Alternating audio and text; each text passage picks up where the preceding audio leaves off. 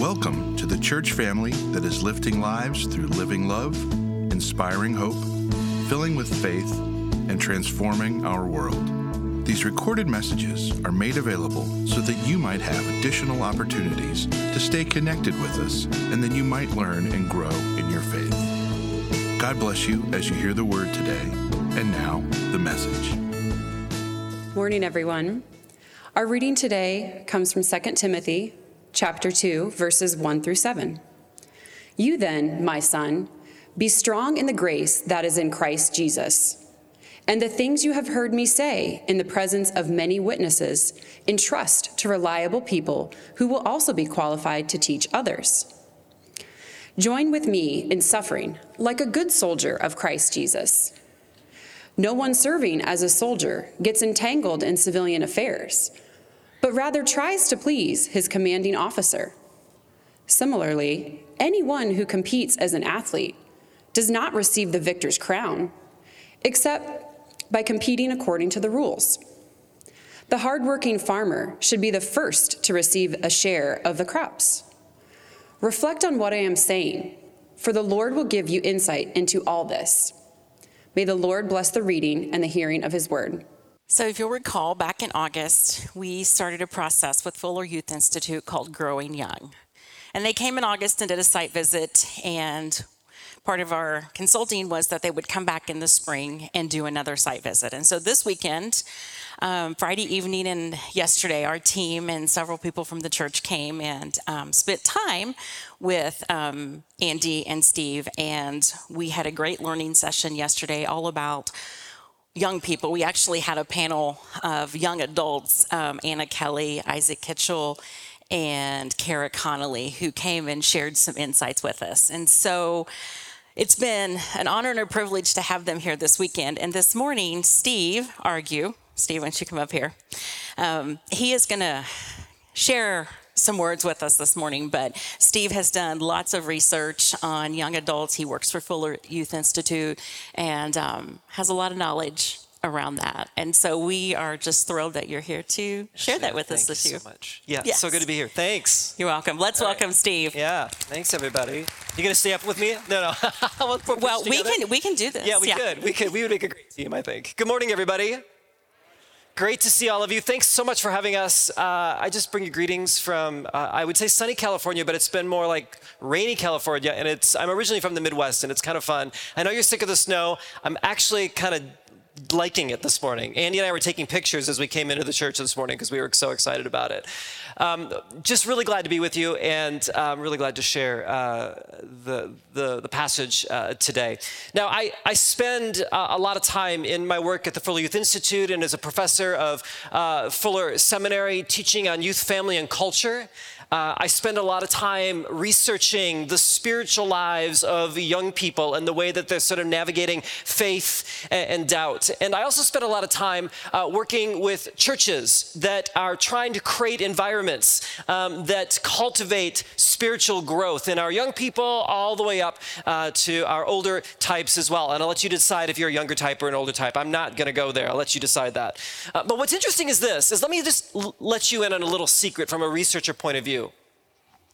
Most churches that we talk to love young people. Like they care about young people. Like they want young people to succeed. They want to do whatever they can to help young people, which is so amazing. And here's the other little secret I want you to know. Most young people really respect churches. They actually believe that you're doing good in the world, and there's a element of respect for that. So isn't this interesting that you've got churches that love young people and young people that seem to say that churches are all right, but sometimes we feel this tension of like, maybe some of you are like, well, where are the young people? Like, what are we thinking about the next generation? Or we're really worried about like what's happening with where our church is at and where young people are at. And in some ways, I think the work that you've been doing here with Growing Young is sort of asking these deeper sort of questions. And they're really, really important. What's interesting is that as Ashley mentioned, we had a panel of young adults at our training yesterday. And I asked them this really interesting question. I said, describe the church that you bring your friends to. Now, that's not just a young adult question. Maybe that's a question for each of us. Describe the church that you bring your friends to. Their answers were amazing. And let me just give you a little insight of that conversation as well. When they answered that question, they didn't talk about the style of music. They didn't talk about a particular sort of way you have to be or dress or become or what the church has to look like. They talked about something much more profound. It wasn't programmatic. It was actually more about the relational. And I think what's interesting about that is that I felt like some of the things that they were trying to describe were these longings for what you all have been talking about the last couple of weeks, these encounters with Christ. Now, the passage that we just read, Paul is also speaking to his young protege, Timothy, and he's also sort of calling out like, hey, let me remind you what we're actually doing together. He even says, join me in this process of being and imitating in many ways good soldiers, good athletes, good farmers. And actually the next passage in verse 8, he says, this is my gospel. So somehow there's this relational impulse that Paul is trying to disseminate to his young protege, Timothy, and his followers of Jesus that have the scriptures. We get to listen in. And so what I'd love to do with you in this passage, just sort of unpack these images of what it means to sort of live out the gospel in light of this metaphor of a soldier and an athlete and a farmer. Should we do that? Like, what are you going to say? You're not going to say no, right? I'm up here, right? I got the microphone. Let's see what we can do, okay? So let's talk about soldiers for a second. Now, what Paul says is that soldiers don't get involved in, get entangled in civilian affairs. Now, a lot of times when we think about soldiers, or like in this case, a Roman soldier, sometimes we think like they're out all the time fighting battles and it's really epic and all this stuff is happening. But the life of a Roman soldier was not really that exciting. As territories were taken over and towns were sort of accumulated into the Roman Empire, the job of the soldier was to simply be in a town and keep the peace. Imagine them standing on a street corner in their Roman attire, their military attire, making sure that the peace was kept. Now, this soldier wearing this Roman soldier attire has an air of power, an air of authority. They speak on behalf of the emperor to keep the peace in the town. Now imagine having that sort of power in what you're wearing. The soldier in many ways has a choice. They can use this power for the benefit of the community that they're called to serve, or they can use this power for the benefit of themselves. And a lot of times this happens, right? The power that I have, I can use for the benefit of others, or I can use it for the benefit of ourselves. Now, let's just stop there for a second. We are not Roman soldiers, but I guarantee you this, we all have power. We have power of wisdom. We have power of wealth. We have power of maybe standing. We have power of youthfulness. We have power of energy. We all have sort of different types of power. And the gospel calls us to ask a really powerful question. How will I use the power that I have? Will I use it for the sake of others, or will I use it for the sake of ourselves? And we're tempted, I think, sometimes with our power, especially in Christian circles, to actually use our power for ourselves. And sometimes it comes through in what I will call propaganda. Propaganda is when we begin to so want our position to be the right position in our conversations or in our family conversations or the political views we have or whatever it might be, that we will do whatever we can to silence the opposition, shame the opposition, quiet the opposition, so that somehow only our position is the one that is seen and heard. Because we have the scarcity mindset that if we are not the ones that are right, we have to somehow put everybody else down so that we can get it there, okay? So this idea of propaganda can happen. And ladies and gentlemen, we know that in a lot of churches, there's more propaganda than gospel sometimes preached. The other temptation is this temptation of not propaganda, but just privilege. Now, we have in many ways privilege. again, by the status that we have, the social capital that we have, the places that we run in society. We have the sense of privilege. And we know we have privilege when we can see injustices in the world and we say to ourselves, we don't say it out loud, we say it like in our subconscious, well, it doesn't affect me. It doesn't affect my life. I can keep doing what I'm doing even though this is happening over there. Our privilege allows us to sort of fly over the injustices of the world and continue to live our lives. It's a luxury that we sometimes have. Imagine a Roman soldier standing on the corner and turning a blind eye to injustices that they see. They're not using their power for the sake of others. They're using it for the sake of themselves. So the gospel calls us to something quite powerfully, I think, that Paul is getting at to Timothy.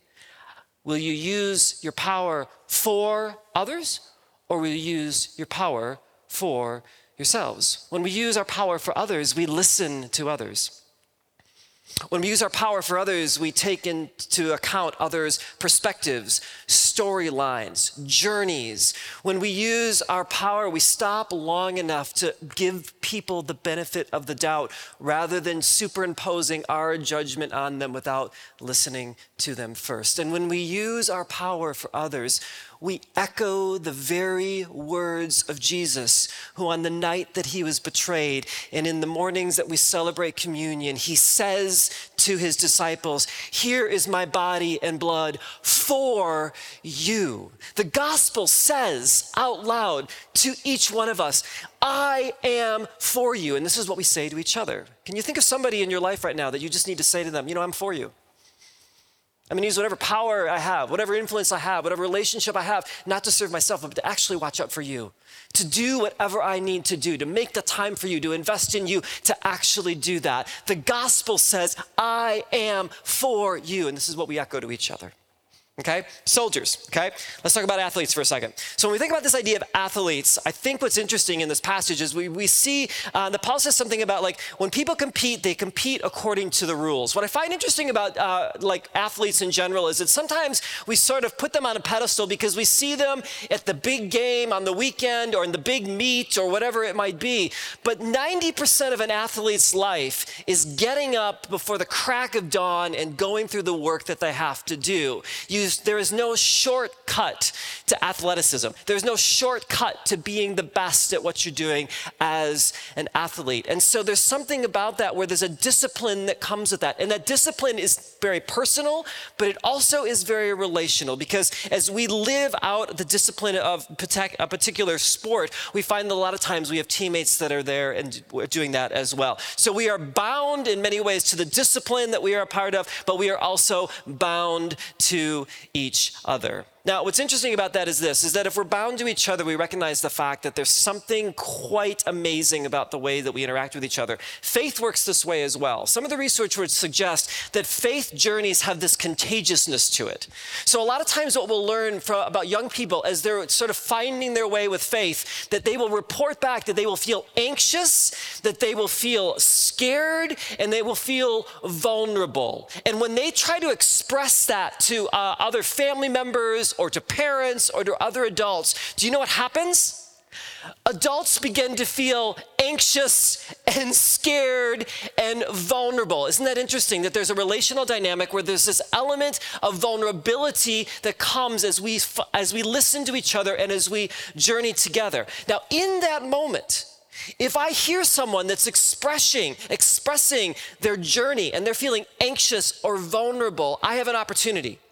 I can either step toward that person to be with them, or I can step away and just kind of go, "I hope you figure it out." Let me try to give you an athletic example to maybe illustrate this a little bit more. So one of the things that I enjoy doing, it's something I'm committed to, is I'm a runner and I run marathons. And you're probably going, "He is crazy." That's fine, you can say that. Now, what's interesting about marathons is I live in Pasadena, and Pasadena is a very hilly sort of environment. There's a lot of mountains and things like that. But there's one place that I run where there's like this 5-kilometer loop. And when you train for marathons, basically what you're doing is you're just teaching your body to run for a long time. Now, this loop that I run is only 5K, and if I'm trying to run a really long distance, like for 2-3 hours to train my body, I'm going around this loop over and over again. Now, what's interesting is that as I'm running this loop, there are other people running the loop, and runners kind of have this communication with each other. Like the first time you run past a runner, you kind of give the runner's nod, because you basically are saying to each other is like, you're a runner, so am I. So it's like this. That's all it is. But it says so much, right? The second time you run into that same runner, you realize that you're both crazy. Like you're just like running a long time. So now it's more like the smile or the point, like, hey, we're in this together. But then after a couple of hours, sometimes you see the same runner over and over again, and you are like becoming fast friends because you're like in misery together, okay? Now, one time I was doing this loop, preparing for a marathon, and I see this guy. I'm gonna call him Running Man. He was called Running Man because he had a shirt that said Running Man, okay? Older gentleman, big gray beard, and just really, just a fabulous guy. And we would run past each other and we'd be like, you go, yay, whatever. But then one time, toward the end of this long run that I was doing, Running Man had seen me like a few times and he saw that I was slowing down. I turned the corner, he turns the corner, we're coming at each other, and he stops in the middle of the road, and he looks at me and he goes, you go. What do you think I did? Oh, I went. I was like, Running Man believes in me. I am going to keep going, okay? Now, I'm going to set that story over here. Now, here's the other story, okay? I'm running the Los Angeles Marathon. Now, if any of you know anything about marathon running, you know that there's this period in the marathon called the wall. The wall happens somewhere between mile 18 and mile 22. And between this space, this is the point where in your mind as a runner, you're thinking to yourself, I've either trained for this marathon correctly, I'm on pace to complete the marathon, and I have what it takes to kick in the last 10K, and this is going to be a good race. The other thing that's going in your mind is that sometimes, for whatever reason, your body begins to shut down and you realize that this 10K is going to be a struggle and you're just hoping to get in. So this is a really vulnerable space for a runner. Now, in the Los Angeles Marathon that I was doing, I was at around that time, 18 to 22 miles, around mile 20, and I'm running, and this is vulnerable conversation is going on in my head. And I look over to my right because there's spectators that cheer you on or whatever, and there was a group of people sitting in lawn chairs on the side of the road with giant venti Starbucks and donuts. And I go by and they raise their glasses to me and they go, "You're almost there." Now, I am an ordained minister of the gospel. I teach at a seminary, but in that moment, I wanted to run up along that line and just knock the coffees out of their hands. Why? Because comforting words from comfortable distances are never comforting. Comforting words from comfortable distances are never comforting. Do you know who I thought of in that moment? I thought of Running Man, who had run the miles with me. And I heard his voice saying, you go. You know what? We're tempted, I think, as Christians, when we see things that we don't understand or we see people struggling, to be caught in this moment, to step back. And we try to instead create distance with platitudes. I'm praying for you. It's going to be all right. Let me know how it turns out. You should talk to somebody about that. Hope it works out. Bless you. Comforting words from comfortable distances are never comforting. The gospel calls us to step closer and say, not only that I'm for you, but I'm with you. What does it mean to be with you. It means when you see someone grieving, you grieve with them. When you see someone doubting, you doubt with them. When you see someone struggling, you struggle with them. When you see somebody ask questions, you try to figure it out with them. When you see somebody not knowing how to take the next step, you sit and stand there as long as possible until they're ready to take that next step. That's what it means for us to be with somebody. And when we do this, we echo the gospel and we encounter Christ as we hear Jesus' words from Matthew 28 that says, I will be with you to the very end of the age. Now think about what that means for a second. The Lord Jesus Christ, who has lived our life and died our debts, sits at the resurrected seat next to the Father, and he is sitting up there, not with a venti Starbucks and a donut saying, you're almost there. But he says, I am with you. You go, you go, you go. Maybe you need to hear this morning that God is with you, that Jesus is with you. Maybe you know somebody that you need to take a little bit step closer to them and just whisper in their ear saying, I'm with you. It's going to be all right. Don't worry. You're not alone. So we have soldiers, we have athletes, and we have farmers. Now, this is the one I feel least qualified to talk about because I'm just not a farmer. But as I look around this beautiful Midwest area, which is a place that I've grown up in Milwaukee and in Michigan, I'm just struck by the fact that no matter how much technology we have, there's something powerful about the fact that a farmer still takes the seed and sticks it in the ground and believes that it will grow. That's very, very great theology too, right? We read from the scriptures that we're supposed to plant and water, and God makes it grow. So the economy in God's eyes is invest, and I'll make it grow. The problem is that sometimes we get that reversed. We sort of look at people and we say, I wonder if you're a good investment. Maybe I'll, if once you show me what you can produce, maybe I'll invest in you. Like, let's see what you can do, and then we'll see how much we want to pay attention to you. Completely opposite of God's economy, right? And what I find what's really interesting is this, is that I think that we live in a world of fear and shame because we're always trying to impress somebody else to kind of remind them that we matter, okay? I find this in the research that I've done with college students. I've asked them quite pointedly about their spiritual journeys and about the struggles that they went through. And what was interesting is this, is that so many of them, as I collected their data, basically said this, is that they said, I know that I am thinking differently about the way the world works compared to maybe the way that I grew up because of the experiences that I've had or the education that I'm learning. And I'm trying to figure out how that connects with my faith. But I'm really afraid to talk to my home churches about that because if I share a different point of view, if I raise a question, my mom will be upset, my dad will be angry, my youth pastor will just not know what to do with me, and my church will put me on the prayer list. And ladies and gentlemen, nobody wants to be on the prayer list. You notice that sometimes young people are afraid to share what they're really thinking because they think there's going to be relational fallout.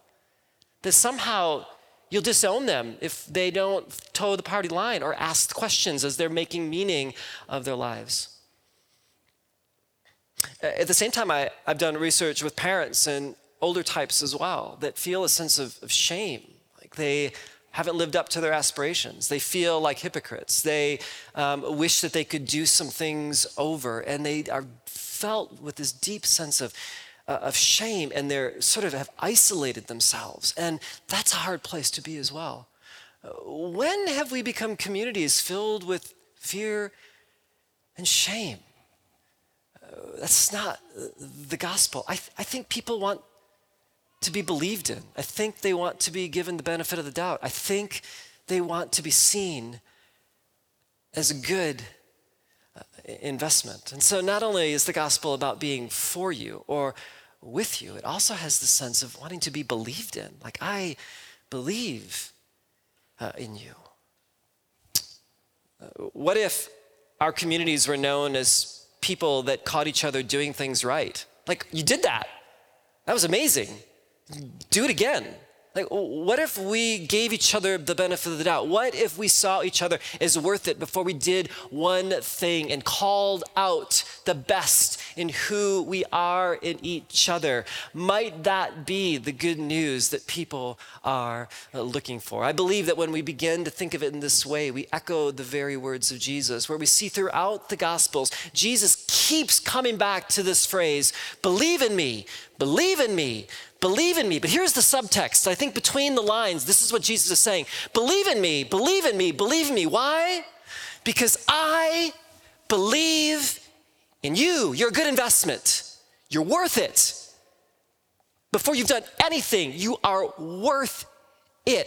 I believe in you. Maybe you need to hear that this morning. Maybe you've been beat up all week and you're like, I am not worth it.